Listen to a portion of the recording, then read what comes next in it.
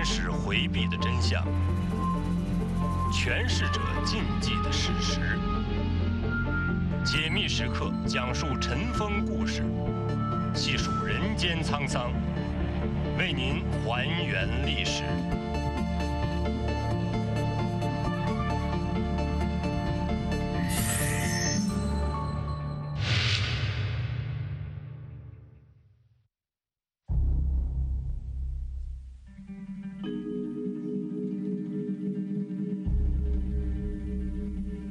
1989年1月28日，隆冬时节的西藏日喀则寒冷刺骨。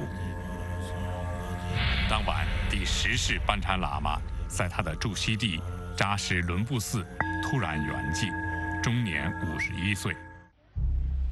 他是西藏第2大精神领袖，也是中国全国人大常委会副委员长。10世班禅喇嘛之死留下了一个巨大的问号：谁将成为他的转世灵童？2个年龄相仿的藏族男孩被卷入其中，一个由中国政府选定，另一个由流亡印度的达赖喇嘛选定。这场风波改变的不仅仅是这2个孩童的命运，也让600多万藏人的前路更加扑朔迷离。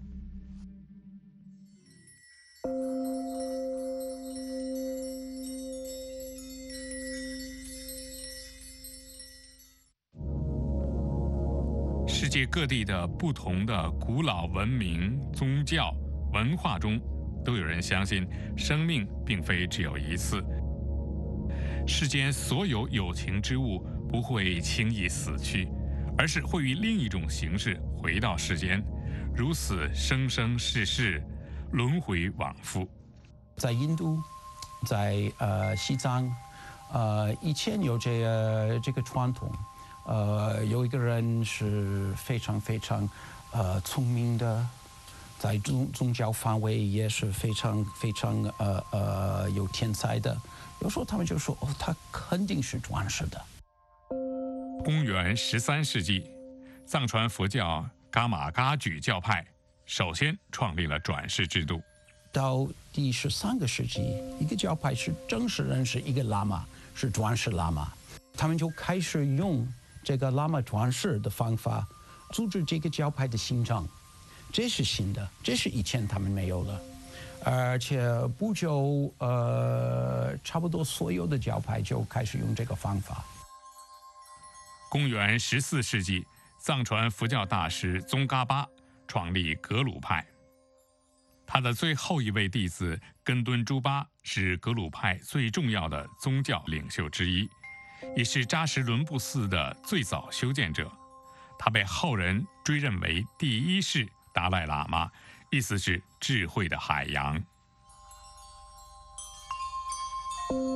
300多年后的1622年，拉萨浙蚌寺迎来了第5世达赖喇嘛。6岁的罗桑嘉措师从格鲁派高僧罗桑确吉坚赞。为了感谢经师的教育之恩，罗桑嘉措将班禅喇嘛的名号赠予这位高僧，意思是博学的大师。第5世达赖喇嘛就把他的上师，他的喇嘛，当作班禅喇嘛，而且他承认了这位喇嘛的前3辈还是为班禅喇嘛，所以事实上，头一辈带了这个名称班禅喇嘛是第4辈班禅喇嘛。在藏传佛教的信仰中，达赖喇嘛和班禅喇嘛是最重要的2位精神领袖，前者被奉为观世音菩萨的化身，后者被看作阿弥陀佛的化身。他们的关系是这样的，有的人说这是老师和弟子的关系，但是事实上在政治方面，达赖喇嘛的地位高，达赖喇嘛是第1。一世一世的转世喇嘛引领着青藏高原上一代一代的藏人，保留下他们特有的宗教、文化和生活方式。斗转星移，又是300多年。到了公元1949年10月，第14世达赖喇嘛已经在拉萨潜心修行，年少的第10世班禅喇嘛正在青海等候达赖喇嘛的认证。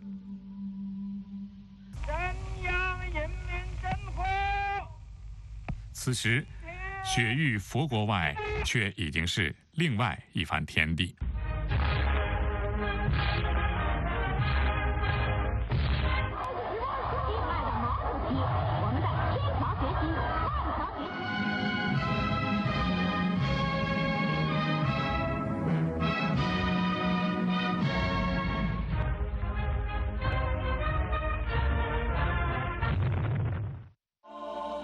公元1989年1月30日，第10世班禅喇嘛圆寂3天以后，时任中华人民共和国国务院总理李鹏发出国务院关于班禅大师治丧和转世问题的决定。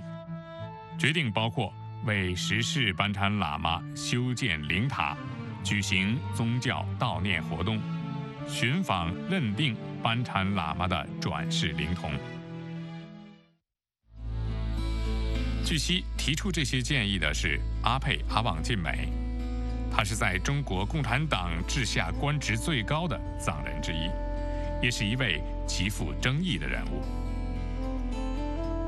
阿沛阿旺晋美1910年生于拉萨，曾任前西藏噶夏政府噶伦。1950年10月，解放军开赴西藏途中，与藏军在昌都展开了一场10余天的军事冲突，史称昌都战役。身为昌都总管的阿沛阿旺晋美自认寡不敌众，下令藏军缴械投降。1951年，他代表西藏地方政府赴北京签署17条协议，中国政府宣布西藏和平解放。在那之后，阿沛阿旺晋美一路平步青云，不仅在历次政治斗争中安然无恙，80年代更位居中国全国人大常委会副委员长、全国政协副主席。不过鲜为人知的是，在决定班禅喇嘛人选的问题上，阿沛阿旺晋美并没有顺从北京。西藏历史学家4人夏家在《龙在雪域》一书中这样记载：1951年，在北京签署17条协议期间，中央政府要求商讨10世班禅喇嘛人选问题，阿沛阿旺晋美拒绝了。他态度严正地说：“这是西藏内部事务，只有达赖喇嘛和噶夏政府有权决定。”阿沛阿旺晋美在这些年里面一直扮演着一个角色，就是这两边的沟通。不管他这个角色是不是成功，但是他一直在努力这么做，寻找转世灵童，这一点非常重要。因为转世这件事情，在1958年以后，就说所谓宗教制度改革运动之后就被取缔了。1958年8月19日，新华社内部参考发文。青海省宗教制度改革的内容之一是逐步废除活佛转生制度。那个时候是叫做那个大跃进嘛，大跃进里头的就是宗教改革。宗教改革呢，基本上把寺庙都关了，然后呢就是把寺庙里头的高僧大德都逮捕，然后呢这些僧人呢都逼迫的去还俗，穿衣服去下地啊、种地啊，或者是当那个工厂里头去当工人啊等等。阿加洛桑图旦1950年出生于今天中国青海省大草原，父母是青藏高原的牧民。2岁时，由10世班禅喇嘛认定为青海塔尔寺住持阿加仁波切的转世灵童，迎请到塔尔寺继承法座。1958年，年仅8岁的阿加仁波切经历了塔尔寺的巨变，亲眼目睹了挎着机关枪的解放军进驻寺院、批斗、抓捕僧人，他自己也被迫脱下袈裟，换上毛氏制服，戴上红领巾，我们的那个袈裟，裁成一片一片，然后呢就染成，黑色或者是染成深蓝色，然后呢就做成制服就穿。我当时的那些穿的那些制服都是我们袈裟这个染了的那种。从那儿以后，对我的生活来说是一个很大的变化。同时，我也在这个往后的这些年代里头，看到这个宗教如何受到冲击，寺庙如何受到这个破坏等等，都亲眼看了不少。奇怪人们是渴望的。中国共产党早在建政之初便清楚地认识到，西藏宗教上层人士在藏人中拥有巨大威望和影响力，必须争取到他们的支持。1954年，19岁的达赖喇嘛和16岁的班禅喇嘛获邀赴京出席第1届全国人民代表大会，分别当选全国人大常委会副委员长和常委会委员。那次行程中，他们受到了高规格的款待。但是在表面的友善背后，年轻的达赖喇嘛却窥见中国最高领导人对宗教的真实态度。1955年春，离开北京的前一天晚上，毛泽东私下会晤了他，并亲口对他说：“宗教是一种毒药。”达赖喇嘛在回忆录《流亡中的自在》中写道：“我觉得满脸火辣辣的。忽然非常害怕，心想原来你是个毁灭佛法的人。”几年后，噩梦果然降临。1956年，中共开始在藏区推行以民主改革为名的土改、合作化、人民公社运动。这些在内地给中国人民带来深重灾难的运动，也让藏区生灵涂炭。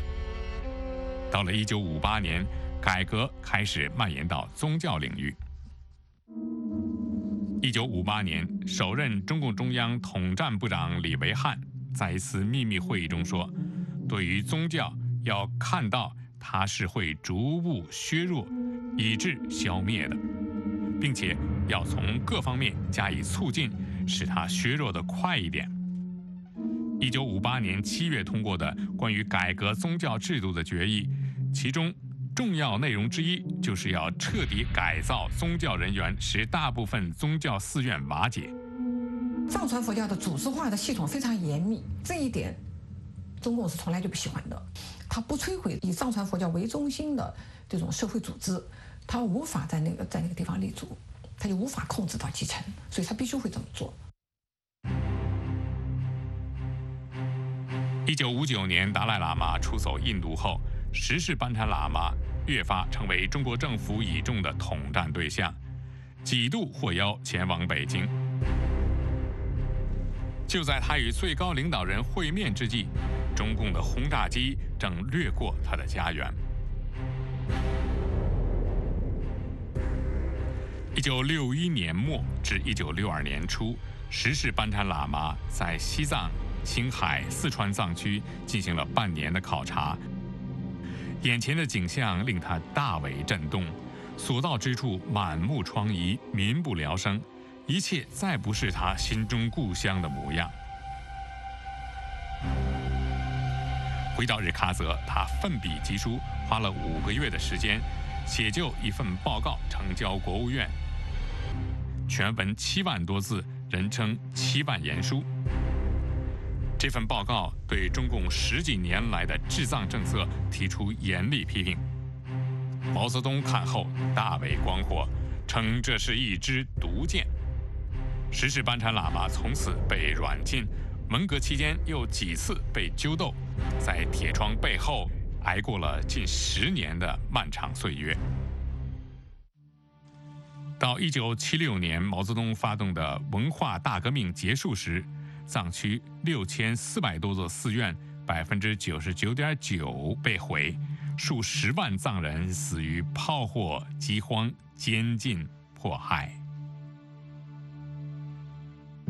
1977年，10世班禅喇嘛获释，他没能返回西藏自己的寺院，而是被规定必须住在北京。他同一位汉族女子结了婚，恢复了党和国家领导人职务，再次成为一颗政治明星。不过，他并没有完全停止对当局的批评。他在世间最后一次公开发言时说：“由于你们在西藏解放时期的努力，使西藏有长足的进步，西藏人民不会忘怀。然而，你们也在西藏确实犯了很多错误，我们也永远不会忘怀。” 80年代，中国共产党对治藏政策进行了一定的反思。1980年，时任中共中央总书记胡耀邦访问了西藏，由胡耀邦主导召开了2次西藏工作座谈会，实际上是对从1950年中共进藏之后到1980年那段时间，西藏所发生的一切进行了一个纠偏。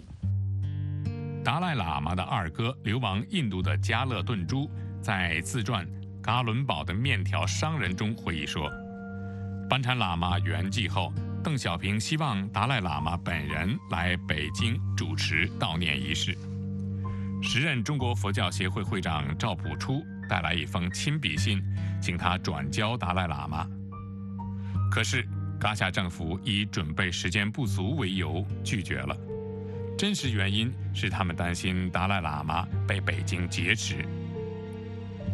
加勒顿珠说，他认为邓小平的邀请是真诚的，他对这次错失的机会感到失望。2015年底，达赖喇嘛在印度达兰萨拉对美国之音说，当时他本人也提出了几项要求，中方拒绝了。Soon after the late Vajra Lamas passed away. 已故班禅喇嘛圆寂后不久，我向中央政府提出要求，想派一个代表团，一个宗教代表团去为他做一些宗教仪式，这是我们的传统。Then government said no. 中国政府拒绝了，所以这件事没能够实现。Then after some time, 过了一段时间呢，我又联系他们说，想就巡访转世事宜派一个代表团， regarding search, 这件事也没有能够实现。 that also did not materialize. 1989年，时世班禅喇嘛圆寂后不久，中国又发生了一连串事件。3月，西藏接连爆发示威，拉萨戒严。4月，前中共中央总书记胡耀邦去世，引发天安门事件。6月4日凌晨，这场运动以血腥镇压画上了句号。选举江泽民同志为中央委员会总书记，当选。60事件导致中共党内的改革派可以说是全军覆没，赵紫阳被软禁，然后江泽民上台。60之后，中共政策急剧的向左转，至少在政治上向左转，这个是一个公认的事实。那个时候，西藏戒严了1年，基本上中国的大的这个格局、大的形势的变化，大致上尘埃落定，江泽民巩固了权力。这个时候，他腾出手来处理西藏的问题了。1991年4月6日，时世班禅大师转世寻访小组在北京召开了第1次寻访工作会议。这个小组大概有个40-50个人吧，2个部分组成，一个是党的这个干部部分，一个是呢就是所谓的藏区的高僧大德，藏区的这些比较大的仁波切啊，还有名望的人啊，同时呢中国佛协的有些有名望的人。我记得我还担任一个什么秘书长啊什么的这样的一个职务吧，不过是开会的时候就做个样子啊，发表一下意见呐，什么拍拍掌啊，点点头啊，举举手啊，这些而已。班禅喇嘛的经师加雅仁波切担任组长，在他圆寂后，扎什伦布寺住持恰扎仁波切成为寻访小组的第1把手。显然，在中国官方眼中，他是一位政治过硬的僧人。阿伽仁波切清楚地记得，1991年，他代表青海出席中国政府纪念统治西藏40周年庆典时发生的这样一件事。中央代表团团长是李铁英，那么李铁英为首的就很多人在台上，在那个地方就举行这个活动的时候啊，就由这个2个儿童手拿鲜花上去给这个中央团团长献花嘛。这个献完花以后呢，李铁英就很这个神气的，他把这个花呀一拿了以后呢，就往下扔。当时我也不是在前排，我是可能在3排4排这个左右吧，这样能看到前排的这个恰扎仁波切就在这个前排第1排里头的稍微靠边一点地方。那么这个花就扔给他了。那么他当时拿到花的时候呢，这个就全场就开始鼓掌。当天，阿伽仁波切在另外一个场合又碰到了李铁英。李铁英握着他的手这样说：“这次这个转世灵童问题啊，请你要配合，千万不能这里头跟中央也不能就是说唱那个对台这样。这个你也看到，这个就是说一种神的这个感应啊，什么反正是一种加持力吧。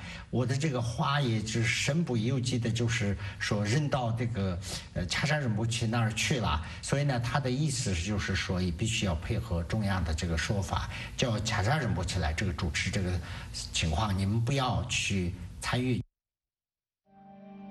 中国官方没有料到的是，随着寻访进程的推进，恰扎仁波切的反骨越发显露出来。抗命的原因是双方在谁拥有认定转世的最后决策权上有着不可调和的分歧。中国政府的态度比较清楚，意思什么呢？这个班禅大师的这个灵童最后的选定是中国政府要定，因为这是一个政策的问题。北京的态度很明确，班禅喇嘛的转世认定必须遵循历史定制和宗教仪轨，承认中央政府的最高权威。可是，在恰扎仁波切看来，既然是遵循历史定制，无疑只有藏人的最高精神领袖达赖喇嘛才有最后决策权。英国记者伊莎贝尔·希尔顿在寻访班禅喇嘛中记述道，恰扎仁波切在会上说，如果不能由达赖喇嘛来认定转世，他本人将辞去寻访小组的职务，让中方自己去处理这件事。北京和达赖喇嘛究竟谁拥有转世灵童的决定权？什么才是转世认定的历史定制？从公元13世纪转世制度创立以来，转世始终是藏人内部的事务，各教派也逐步形成了一些既定的宗教仪轨。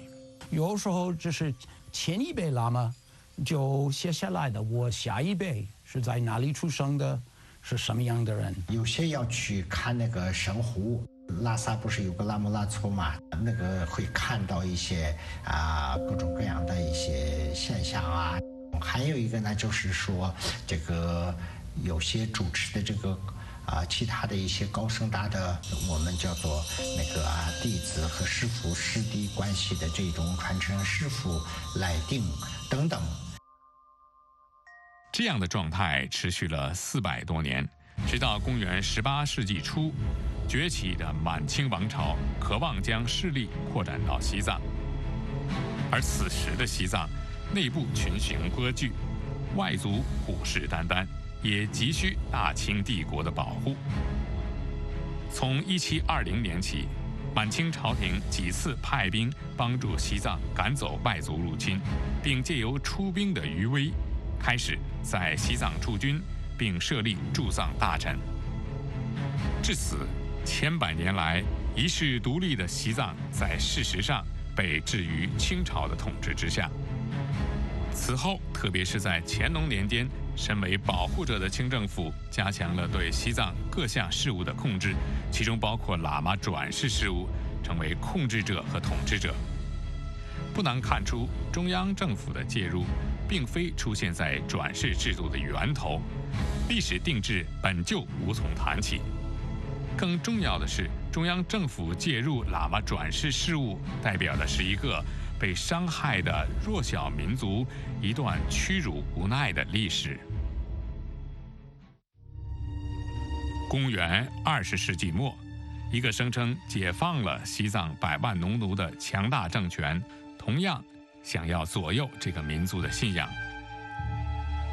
在这场政治与信仰的较量中，恰扎仁波切选择了后者。他开始派信使从西藏到印度，暗中和达赖喇嘛联络。他发誓一定要找到真正的班禅喇嘛，哪怕为此搭上自己的性命。On his sort of religious person, religious order, on someone who knows Chagra Rinpoche. 有一个和恰扎仁波切关系密切的人，还有另外一个人，他是一位流亡藏人，他回西藏，他们两个有机会见面。他捎信给我呢，告诉我他们在做什么。1993年2月20日，恰扎仁波切在写给达赖喇嘛的密信中说：“我们现在处在别人的强行控制下，如何联系，请予指示。”1993年8月，他又写信说：“望昭示班禅灵童的特征、父母、方向等等。”根据中国官方文件，这一来一往的书信共计近30封。另一方面，北京也在通过自己的渠道和达赖喇嘛取得联络。达赖喇嘛的二哥加勒顿珠说，1994年他在北京期间，班禅喇嘛寻访小组的代表来看他，请他转交给达赖喇嘛的礼物，以及恰扎仁波切的一封信。达赖喇嘛认为这是北京释放的友好信号，遂请加勒顿珠传递信息，邀请恰扎仁波切来印度商讨寻访事宜。这封信通过中国驻印度大使馆转交中方，但从此石沉大海。1994年7月，江泽民在北京主持召开第3次西藏工作会议，这次会议成为汉藏关系的一个重大关节点，一切和解的希望从此化为泡影。第3次西藏工作座谈会上面，他基本上就已经把达赖喇嘛定为敌人了。据我所采访到的参加过第3次西藏工作座谈会的人告诉我的情况，实际上在第3次西藏工作座谈会里面，背后所制定的一个政策就是决定就不让达赖喇嘛回来了，所谓的让他死在国外。在这样的情况以及内地的情况下，你就会发现，从1994年对于反映在班禅大师转世灵童寻访这件事情上面，政策有一个巨大的转变。一个乾隆年间的金瓶被郑重其事地搬了出来。这个主张摒弃一切封建皇权的政党说，转世灵童的选定必须经过金瓶撤迁。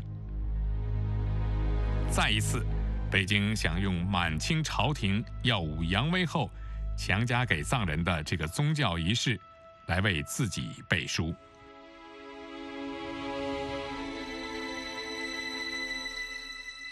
1791年，骁勇善战的库尔喀人入侵西藏，藏人向大清国求助。乾隆皇帝派兵击退后，趁机于1793年在西藏颁布了29条法令，进一步加强了中央政府对西藏事务的控制。钦定藏内善后章程29条第1条，大皇帝为求皇教得到兴隆，特赐一金瓶。今后遇到寻认灵童时，邀集4大护法，将灵童的名字及出生年月，用满、汉、藏3种文字写于签牌上，放进瓶内，选派真正有学问的活佛，祈祷7日，然后由呼图克图和驻藏大臣在大昭寺释迦佛像前正式撤签认定。清朝政府看到我们西藏有个习惯，就是藏区的那个糌粑嘛，就是用糌粑做的那个面球啊，放到一个碗里头，这样摇出来嘛。那么这个呢，看到这个以后呢，就说这个达赖喇嘛和班禅喇嘛，就是要比那个要珍贵，要精品筹钱。就一般的一个碗里头放出来，这个不好，就说放到精品里头去筹。其实这不仅仅是一个转世灵童认定方式的变化，更重要的是，朝廷驻藏大臣因此享有与藏人同等的认定转世灵童的最高决策权。外来势力已经有权干预藏人宗教中最高的核心事务。中国西藏问题学者王立雄认为，那时的西藏尽管表面上对中国做出臣服的姿态，但是这种臣服仅仅停留在名义上。事实上，在历任班禅喇嘛的遴选中，只有第8世班禅喇嘛和第9世班禅喇嘛是由金瓶撤签选出的。19世纪末，随着清朝自身的衰落，其对西藏的控制也日渐式微。到了中华民国时期，第10世班禅喇嘛和第14世达赖喇嘛的认定都没有经过金瓶撤签。当时的开政府是想尽了一切办法要避免金瓶撤签，因为他们真心实意的是不接受这个，因为他这个不是藏传佛教本身的东西，它是一个政权政治上强加于他们的。即便是在1949年后，中共在之前的喇嘛转世认定中，也从来没有提及过这个象征封建皇权的金瓶。比如1992年达赖喇嘛和中国政府共同认可的第17世噶玛巴喇嘛，他是在中华人民共和国的版图里出生的，被寻找的，而被确定了。那时候有一个大典礼，有这个坐船典礼，是举行于他的喇嘛庙，政府和党就派了代表人。关于这个金瓶撤签，一句话都没有说了。第3次西藏工作会议之后，寻访进程突然加速，寻访小组先后确定了20多名男童作为灵童候选人。当年12月底，恰扎仁波切派人秘密前往印度达兰萨拉，将这些男童的照片和资料交给达赖喇嘛。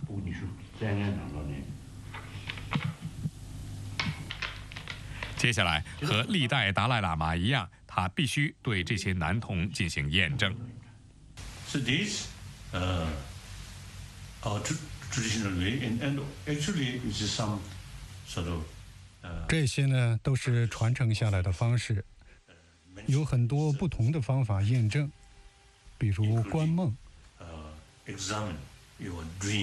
或是观察酥油灯的颜色和燃烧的时长，再加上打坐、意念、感受，不是只凭借一个因素。佛教本身也是这样。所有的事情都是相互依存，而不是独立存在的。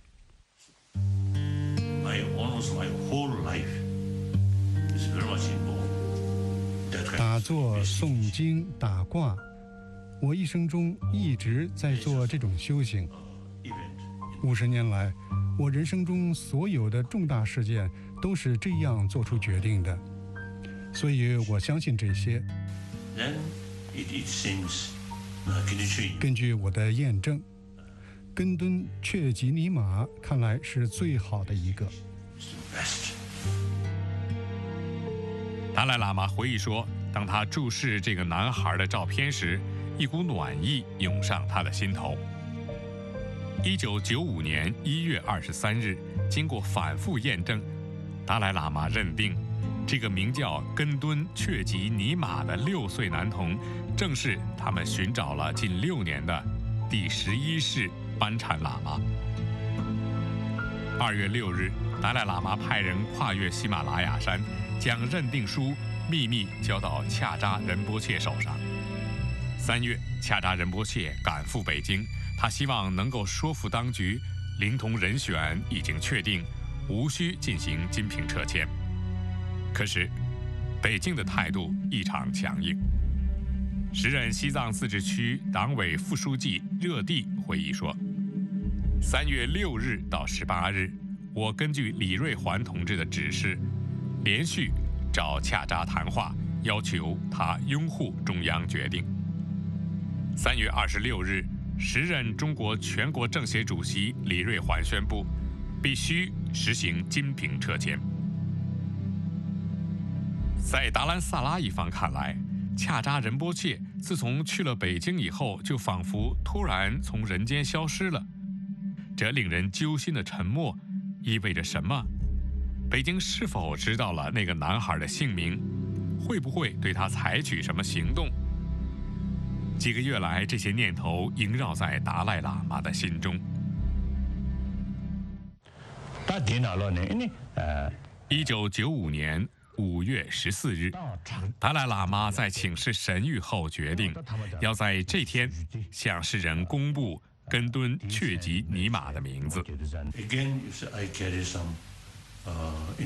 我再次通过一些神秘的方法来验证，你决定是否应该宣布。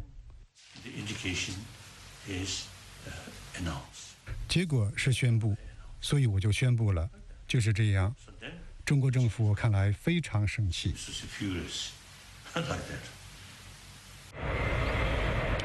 碰巧就在5月14日这天，恰扎仁波切结束了在北京的斡旋，启程返回扎什伦布寺。对于达兰萨拉所发生的一切，他毫不知情。可是，在中方看来，这太像是一个精心编制的阴谋。阿加仁波切在自传《逆风顺水》中写道：“听到这个消息，中央统战部的官员们急了。哎呀，这个恰扎是怎么搞的？屁股一离开北京就变卦了。”正在成都等待转机的恰扎仁波切立即被逮捕并软禁起来。北京决定夺回事态的主动权。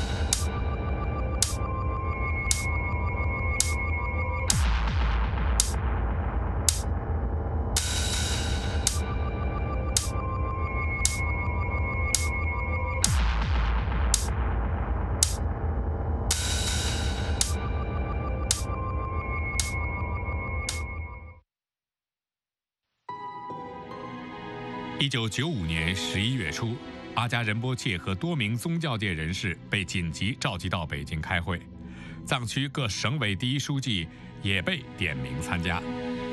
地点是北京京西宾馆。京西宾馆隶属中国人民解放军总参谋部，保安工作历来十分严密，这一次更是非比寻常。开会前，宗教界人士被中国官员找去1对1谈话。时任中央统战部副部长李德洙向阿加仁波切透露了会议的主要内容。第一个呢，就是说要彻底的批判这个恰扎仁波切，他因为背叛了这个政府。第二个呢，就是说要废除达赖喇嘛认定的这个灵童。第三个是要统一这个金瓶抽签了。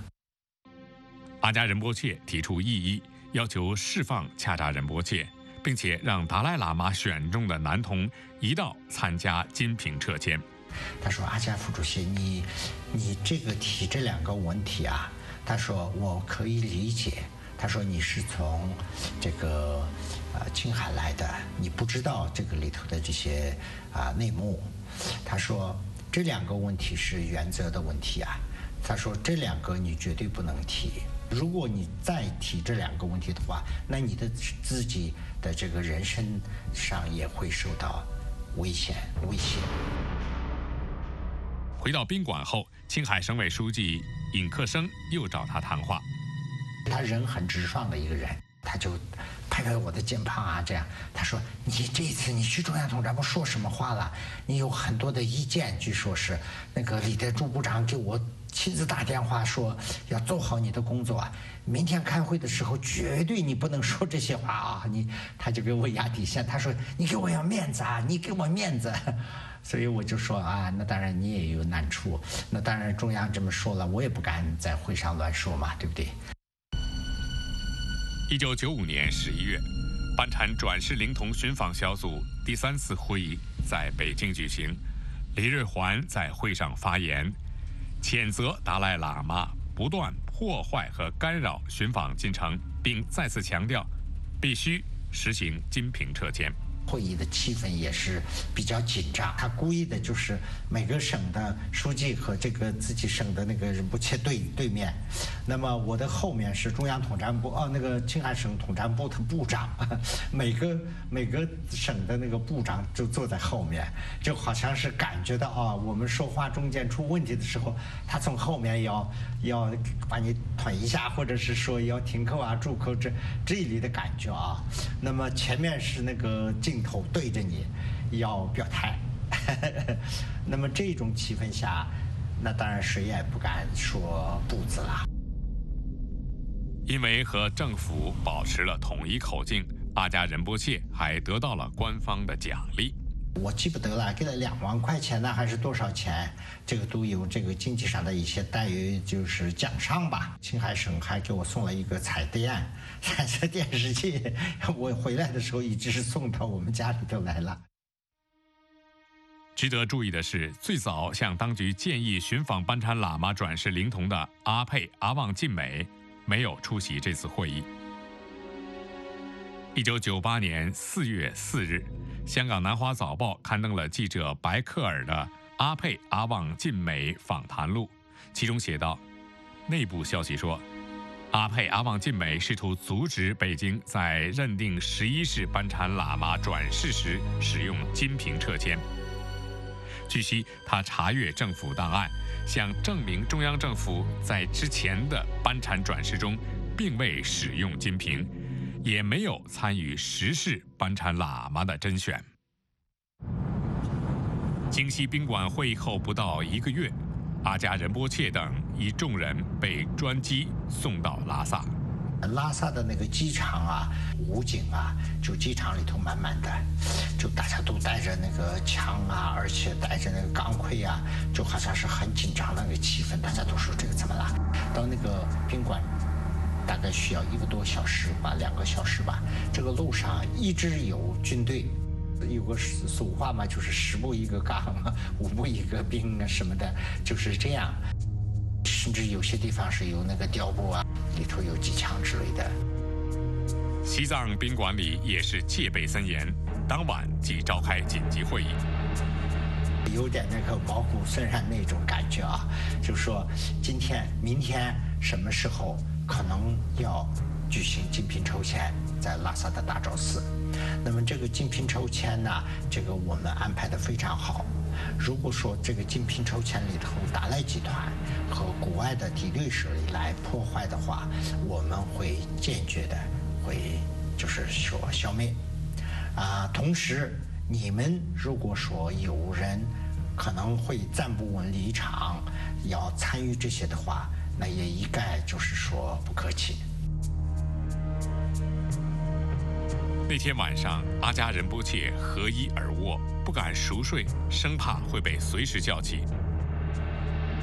果然，半夜2点多，命令来了，全体出发去大昭寺参加金瓶撤迁。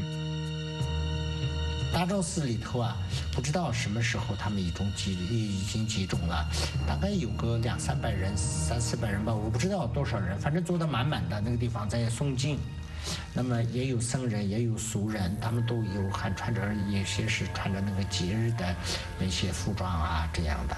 那么往日在这个大昭寺里头的那些看灯师啊，那些都看不见。那么都是一些新的僧人啦，什么也不认识的，大昭寺里头有很多的那个小的佛堂啊，有一些小的那个拐弯呐、转弯地方嘛，那些地方都有很多的便衣在那边站着。主席台上就坐的是中国国务院国务委员罗干、国务院宗教事务局局长叶小文和西藏自治区人民政府主席江村罗布，他们面前摆放着那个乾隆年间的金瓶。金瓶筹钱什么概念，我一直都没有，我们就坐在自己座位上看，3个人的名字也打印在那个纸条上。本来是有那个达赖喇嘛宣布的那个了，那个已经废除嘛，废除以后只有2个，再加了一个，不知道在什么地方找到一个，反正是3个人的名字了。明签书写正确，封闭完毕。金瓶里头其实有一个小茶杯式的东西，3个欠条就放到那个茶杯里头了，就是叫博美仁波切，他去抽，他就抽出来一个。西藏自治区的那个自治区主席江村罗布就宣布，他的先生罗布团众。中签的5岁男孩叫坚赞诺布，发音和江村罗布相同。江村罗布选出了另一个江村罗布，这在藏人中传为笑谈。男童的父母大喜过望，在旁人的提示下才没有失态。不知是不是巧合，他们2人都是共产党员。回到宾馆后，阿加仁波切在电视上看到了关于金瓶撤签的报道。就那个时候看到这个3个签条里头，一个签条就好像是稍微长一点，他就故意把那个抽出来了。我们大家都面面相觑啊，就看完以后呢，就说为什么这个长一点？谜底在从拉萨回北京的专机上解开了。李铁英的专机上，他们都非常开心，口口声声说这一次我们做了一个非常大的一个功德的事啊，就是说可以青史留名了。那这个时候叶小文就开始谈话了，他说：“金瓶筹钱，你看到没有？那个3个签条里头有一条稍微长一点，你看到没有？”他说：“你看，我们故意的把那个有一条弄长了一点，那一条里头啊，我们放了一点棉花。”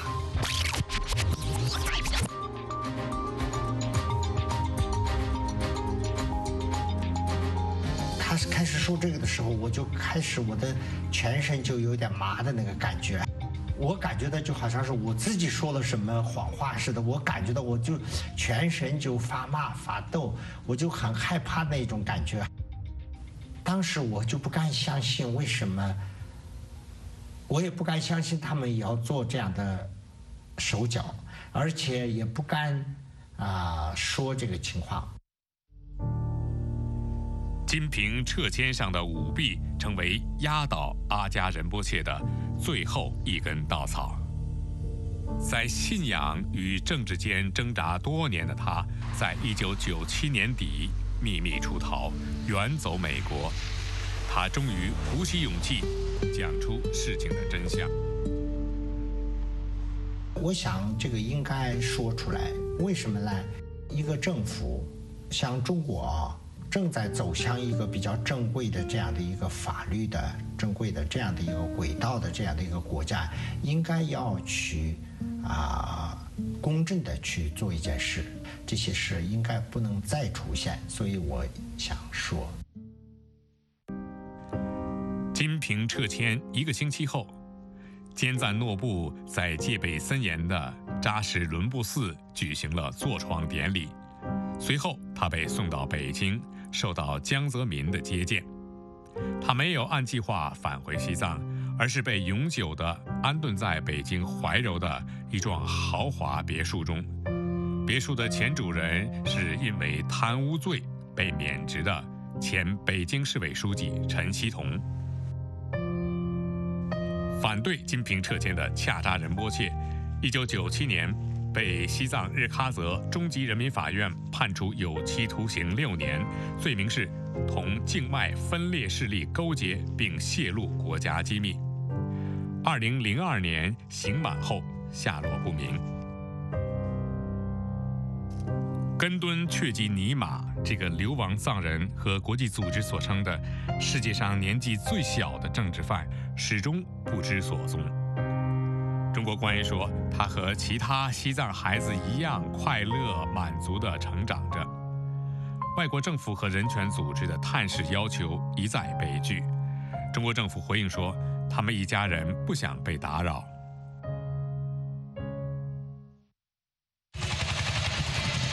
这个地方是过马营。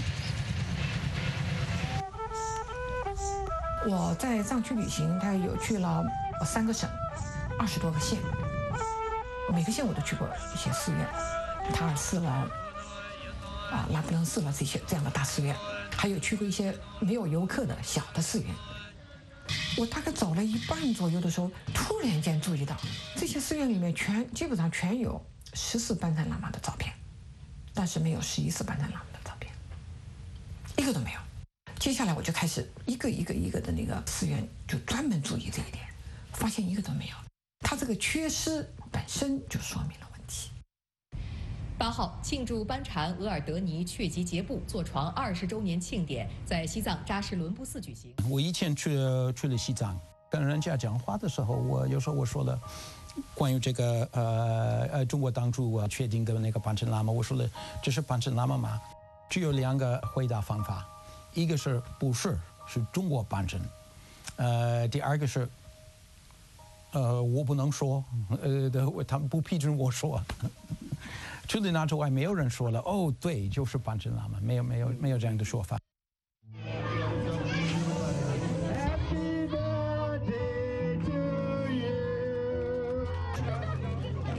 2015年4月25日，这一天是根敦确吉尼玛26岁生日。他的容颜在人们心中却永远停驻在6岁时的模样。没有人知道已经长大成人的他如今相貌如何，又或者是不是还在世间。未来的他们要做同样的，他们要确定了自己的达赖喇嘛，下一世达赖喇嘛。中共想要借14班禅喇嘛的转世灵童来形成一个先例，整个的灵童过程是由我们来选的，下一世的达赖喇嘛也是我们来选的，这就是所谓的宗教主导权，就由我们来控制藏传佛教的主导权。从50年代开始，一次的一直在做，但是始终都没有真正的成功。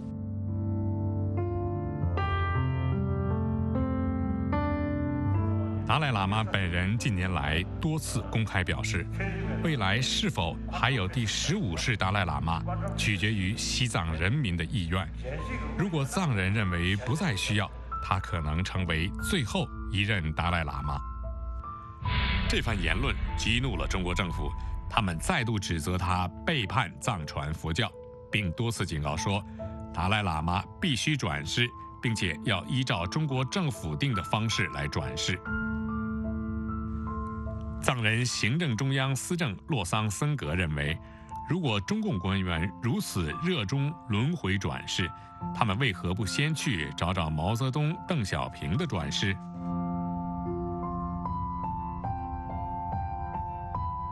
这远非是寻找1-2个藏人孩童的故事，它承载着600万藏人的过去、今天和未来。这个故事还在继续。